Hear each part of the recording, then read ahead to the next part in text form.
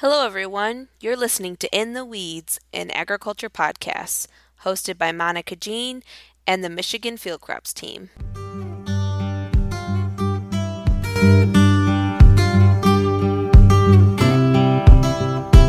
Hello, everyone. Thanks for listening again to In the Weeds. This is Monica Jean here, field crops educator in the Michigan Field Crops team. And we are doing a podcast today with a farmer. I always love having farmers on. It's great to share that practical information of someone with the boots on the ground. And we're going to be discussing conservation practices and contributing to a community watershed. So I'm going to go ahead and let them introduce themselves. Sarah, would you go ahead? I'm Sarah Franzak. I'm the environmental management educator with M Extension. I'm based out of Hillsdale County, but I have a statewide appointment. So I help farmers make good environmental choices on their farm and reach their environmental goals. Always good to have Sarah here. She keeps me well-rounded, so I don't just speak agronomy crap. And Dan, our guest farmer, thank you so much for joining us. Do you mind just introducing yourself? Tell us a little bit about yourself, your farm's history, and what you have going out on your farm. Yeah, hi, Dan Ritter, farm between Elkton and Bad Axe, Michigan, tip of the thumb. Family farm, born and raised, had cattle and cows up until, well, my son went off to college and I didn't want to be married to cows anymore. So yeah, we're just strictly cash crop farmers now. Corn, wheat, oats, and food grade soybeans. Now about 920 acres right now. So. And now in between those, you said you have corn, wheat, oats, and then food grade soybeans. So where Correct. Are you putting your cover crops? Wherever I can. I do cereal rye after corn, a concoction multi-species cover crop after oats and wheat. I forgot to mention wheat too, but yeah, we do wheat too. And then soybeans is always kind of a struggle. This year I'm going to try and interseed some vetch and or Dutch white clover at leaf. Okay. So that's going next year. Are you getting close to that right now, leaf drop? Yeah. The food grade soybeans that we're growing right now, it's a DFC variety. It's like a 2.5, and that's a little bit late for this area, but we've been making it work for a lot of years now. Sometimes you got to wait for it to fully mature to harvest. So it's a struggle to try and get wheat in after it, since we don't do dry beans. So yeah, sometimes there might be some. Wait for drifts to melt away last fall to finish some soybeans. So that was last year. Last year was miserable. So with those cover crops you use, I understand you also do some other conservation practices on your farm? Yeah, I love filter strips. We've got large dairies in our area that we get manure from, and I use those filter strips not only for the buffer, but as traffic lane for the tankers to go down. Not that we're taking those filter strips out and abusing them. You know, that sod can support a lot of heavy traffic. So, you know, we use those as pathways to try and keep compaction out of the fields. No-till, we do, for the most part, everything no-till. You know, maybe a shallow vertical till sometimes, mostly no-till. Works out really well. We're kind of labor limited here. So, you know, if you can manage it right, you know, as far as no-tilling, you know, corn varieties, we shorten up our maturities, plant our soybeans first and plant our corn second for the ground to warm up and dry out. And it works good. It works very well. So Dan, being up in the sun, do you use manure? Yes, we do. Can you tell me a little bit about how you fit that in with your cover crops? Yes. Basically, what I've been trying to get done is hard. Some applicators won't do it, but I found one that will. Most guys want to incorporate their liquid dairy manure, but they want to put out, you know, 10 to 12,000 gallons of liquid manure. And since I'm no-till, you know, I like establishing a cover crop first and then coming back with a, you know, 3, 4, 5,000 gallon application of manure preferably like a split app. Realistically, I think with a cover crop, if you have 3 to 5,000 gallons of liquid manure out there, that's probably all you need. That growing cover crop's going to sponge or soak up most of those nutrients and put them in an organic form and hold it till next year. We've got several large areas in the area. Most of them want to incorporate that. Do you surface apply it or do you knife it in? It's surface applied. So the biggest concern with these manure applicators, they want to try and keep the odor down. I don't care if you incorporate it or leave it on the surface, it's going to have an odor for several days. So, if you've got something growing out there that can start absorbing those nutrients right away rather than, applying it to bare ground and all of a sudden you get a heavy rain and that flushes through the soil profile and potentially out through the tile, I think putting on a growing cover crop is a lot better way to do it. Yeah, I think applying to ground that has tile can be tricky sometimes with manure, and you do have to be careful about watching the weather and making sure your tile lines aren't running and all those things. If you want to do it right, it can be sort of tricky and it has a lot of caveats, right? Lots of things you got to look out for. Sure. Can you tell us 3 things that you've observed on your farm that benefit your crop yields? The liquid manure helps a lot. Natural part of the system. The plants are designed to have animals defecate, urinate on it. So you're introducing those microbes in that cycling system. So manure is one. No-till or reduced minimal tillage to try and keep your soil biology active in crops. I think the biggest thing guys could make money on is let nature do the work for you. Work with Mother Nature and not try and force the issue. I see these guys using big disc rippers and subsoiling tools, and I'm thinking, gosh, my tillage radishes do the same thing, and all I got to do is use a drill or broadcast it out there, lightly incorporate it, and I can do the same thing without the extra horsepower. Yeah, and all that fuel, right? I refer to it as brute force mentality, where soil's I'm going to make it in condition. It's good, Dan. I like that. So you're doing filter strips and no-till and cover crops. What got you into putting in conservation practices? Local NRCS conservation district, they had some programs where they had funding for cover crop, minimum tillage or no-till and strip tilling, and so we took advantage of that. And I started doing a lot of research. Ray Archuleta and all these guys that have been preaching this stuff for a lot of years. Let's put it to the test. It started there, I guess. Chisel plowing.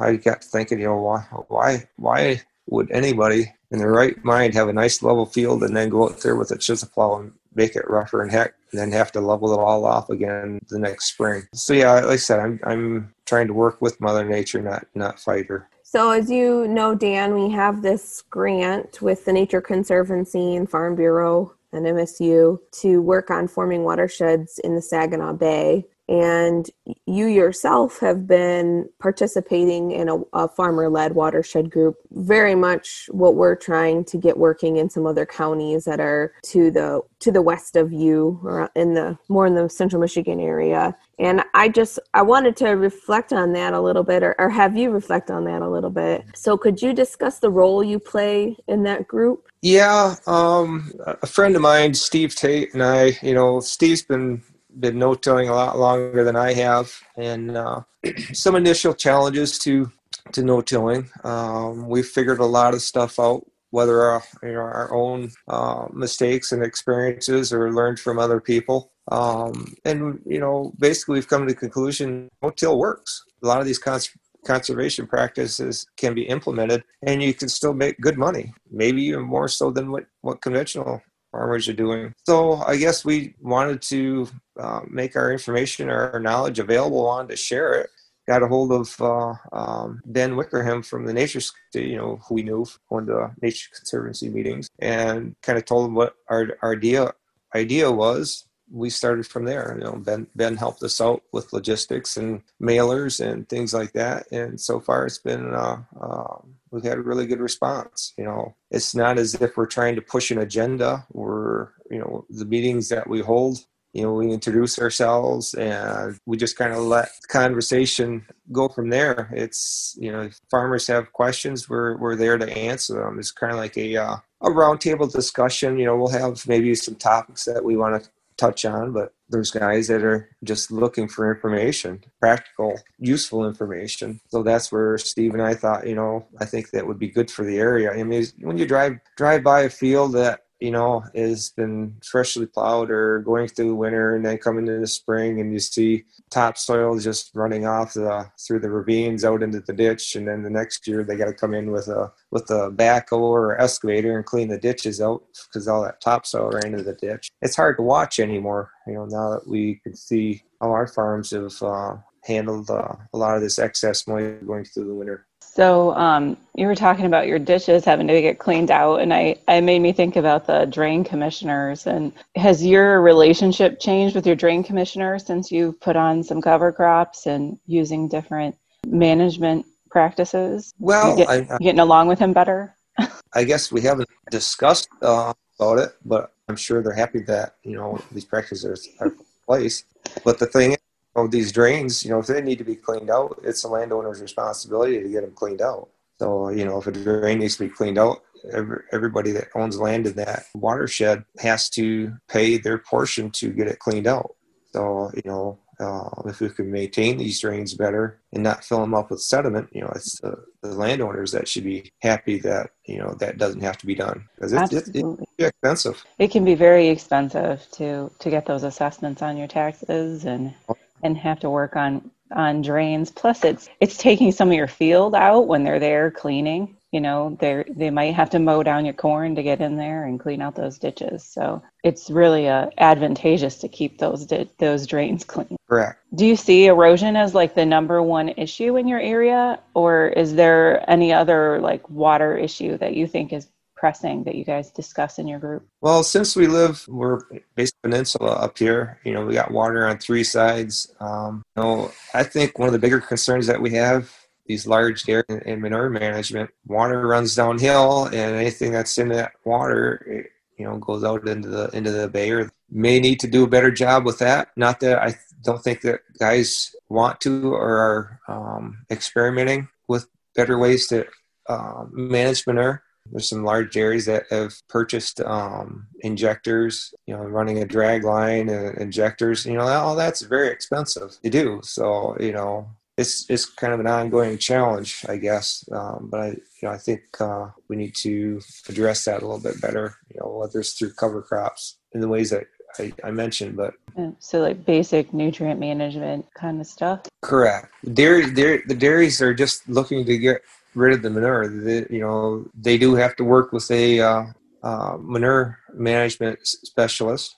My soil tests have to be made available so that we're not over applying. And when they do apply, it has to be at crop removal recommendations. So yeah, I mean it's being done. But it's just a challenge that the volume of manure that they have to get rid of. We're talking millions and millions of gallons of liquid dairy manure. Basically you need enough potash and phosphorus in solution for plant availability. And microbes are the ones that I said supply most of that. You can get wrapped up in nutrient removals and like that, but if you've got a well-functioning biologically active soil, the amount of commercial nutrients that you need to apply could become little or none. Yes. Yeah. Your soil is so much more efficient cycling and breaking down residue and, being able to then utilize that and turn it over for the next plant. And yes. Yeah. You hit it on the head, Dan. So yeah, nitrogen's the one that's kind of a moving target. Mm-hmm. You've got several different forms of nitrogen in your soil profile. Nitrate, ammonia. I can't think of the other one, but there's, you've got an organic form of nitrogen, which, if you do a side dress nitrate test, you're just measuring one form of it. So, we do nitrate test, and we typically what I'll do is I'll take 80% of what comes back as the actual value of what's available for nitrogen. If you turn dry, some of the nutrients aren't as mobile or in solution, so it's sometimes a little bit better to have a little excess out there. what I usually do, I'll put up a little bit excess nitrate nitrogen because I don't want my crop to become short on it. But that's where my cover crop in the fall comes in, my cereal rye or rapeseed or whatever I put out there after corn. That I use that as a kind of a sponge to soak up the excess nitrogen going into winter. And then this spring when that takes off, my soil biology is active because I've got growing roots out there. I'll plant my soybeans into that cereal rye. Dan, you talked about your watershed group that you're involved in, and I was wondering how you felt like your use of the conservation practices and your involvement in that watershed group really benefit your community at large. Well, I'm sure my neighbors are saying, gosh, he's doing something different, and it seems like it's, working for him. When you till ground, especially in an area where you've got a lot of sand, you've got wind events that will lift that sand and take it to the ditches. We don't have as much. I mean, there's still guys that conventional farm, light ground. And in the spring, you get a wind event and you've got dust flying. And in fact, the one year, the one guy had his ground worked nice and had it nice and flat and level, but it was a very sandy field, and the wind picked up, and they had actually sand drifts blowing across the road that they had to get the county out to blade it off the road. Wow. Where I live, we don't have it. We don't have a soil that light, so that's something I've never seen. Yeah. So yeah, wind erosion can be a big factor up here. Had a neighbor that does sugar beets and conventional till. They replanted the beets on the sand hills 3 times because they kept getting sheared off from the wind, and then had to go out there and put some manure out there to try and hold the topsoil from blowing away. Wow. So I hear in what you're telling me that there's a lot of benefits to farmers. Do you think that there's any benefits to like larger communities of people, like inside your villages and cities? And I would just say, Dan, I think you touched on a little bit when you brought up the fact that when you guys practice these conservation practices, then that sediment doesn't reach the ditches, and that prevents like other people from having to clean out, along their land. So that's a benefit to the community. Well, the other thing is I know phosphorus is a huge concern in waterways, and nitrogen is a huge concern in waterways. And since we live close to a lake shore, that sediment or those nutrients get into the waterway and get out towards the beaches. So, you've got the whole E. coli thing, and the old comes into play going out into the bay. So yeah, I know. I've heard that they're experiencing more algae blooms in Saginaw Bay, and it's not a harmful algal bloom, but it's cladophora, right? So it's that green sort of grassy stuff. Right. It can be really smelly when it gets up on the beaches, and probably not something you want to swim in. No. No, don't get me wrong. I mean, farmers are doing the best they can. You've got nutrients out there, and all of a sudden a 4, 6, or 8 inch rain comes along, and that's a lot of water. It's going to move residue. It's going to move topsoil. It's going to move whatever, and it's going to go up the drain. Yeah, you know what I always think, Dan?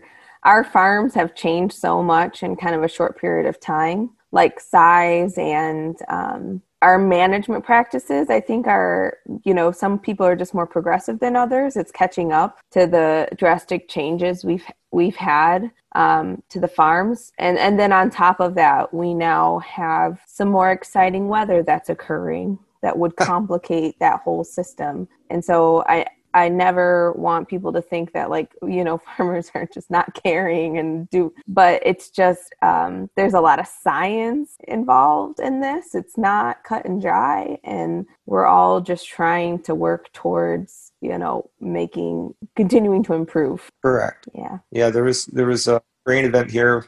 A local town had 8 inches of rain in a short amount of time. And we had just gone through a dry spell, and we just started getting some rain, and then this 8-inch rain happens. And, fortunately the ground was that dry, and it was able to absorb a lot of it, but a lot of it ran off into the drains to the point where some of these drains were overflowing. So, yeah. And one of those benefits of having cover crops and doing no-till is that your ground can soak up more of that water when it comes Yes. and hold on to it. And that's a great benefit for the community at large, because you're slowing that water down, right? Correct. You're letting it infiltrate. Correct. Well, last question we have here is, why should other farmers look at conservation practices like the ones you've applied, Dan? And I would just, this is just our parting message. We want to give you an opportunity. So if there's any last words of wisdom you want to share, or one or two that was really easy to incorporate on your farm, that would be a great place to start for someone who's a novice, those would be great things to share. Boy, I guess, I just wish everybody would do some form of cover crop. And I don't care if you're conventional tilling or what, but, try and keep the ground covered as much as possible. It'll benefit you in so many ways. Your soil biology will thank you. The excess nutrients that you have out there will be, kind of stored in those plants for the following year. As far as managing a cover crop, there's so many different species that you can use to accomplish goals. If you got compaction issues, or if you want to create nutrients, or if you want to absorb nutrients and hold them, I guess my biggest passion is trying to see that guys do a good job of cover cropping and don't get themselves into trouble, because cover crops work. I think that's one of the biggest benefits I think farmers should be taking advantage of. What's your favorite cover crop? Oh, I love blends. If I would do just 3 species, it would be oats, radish, and some kind of legume, whether it's peas or clover. I like berseem clover because it can winter kill, but I also can survive the winter. So, whether it's crimson clover or medium red clover, I love that mixture. I enjoy the love you've spent on your farm figuring out your cover crop. That's great. So yeah, I love sunflowers. Everybody, people like to stop along the side of the road and kind of either take pictures, or they might help themselves to one, which I don't care. It's something for pollinators. I guess another species I really love is buckwheat. Comes up fast. It starts blooming very fast, and honeybees do it. I hear that a lot from people in dairy areas, that they really like buckwheat. I just wish it'd grow a little later in the season. It would fit into a window kind of like a cereal rye would. Doesn't like to tolerate the cold very much. So frost sensitive. Otherwise, it would be like the perfect crop for Michigan, come up real fast, have all that great root system, but still get in after corn or soybeans, but we're not that. We're too cold. Yeah, that's where getting into the second week of September, in our area at least, I start looking at things that can try and survive the winter. Dutch white clover, ladino, or crimson clover, Austrian winter peas, rapeseed, vetch. Those are all some broadleaves that can survive the winter. I just wanted to mention that there is a Facebook page, the Saginaw Watershed Farmer Group, and we also have an email address, and that's waterqualityfarming@gmail.com. And that's where, if you're in the Saginaw Bay watershed, you can get more information on getting involved in the Farmer to Farmer Watershed Group, much like what Dan's been running and working towards with a couple of farmer partners up in the Thumb. We're trying to form those in the Central Michigan area. And there you'll actually find a Facebook Live event that's now a video you can watch with Dan, talking about, time commitments and what it takes to be a leader in that watershed, but also, being a part of it, of that community, and that kind of value you get participating. So I just want to thank you, Dan, for doing this. I really appreciate it. Having a farmer's voice is always better than having another extension educator. You're welcome.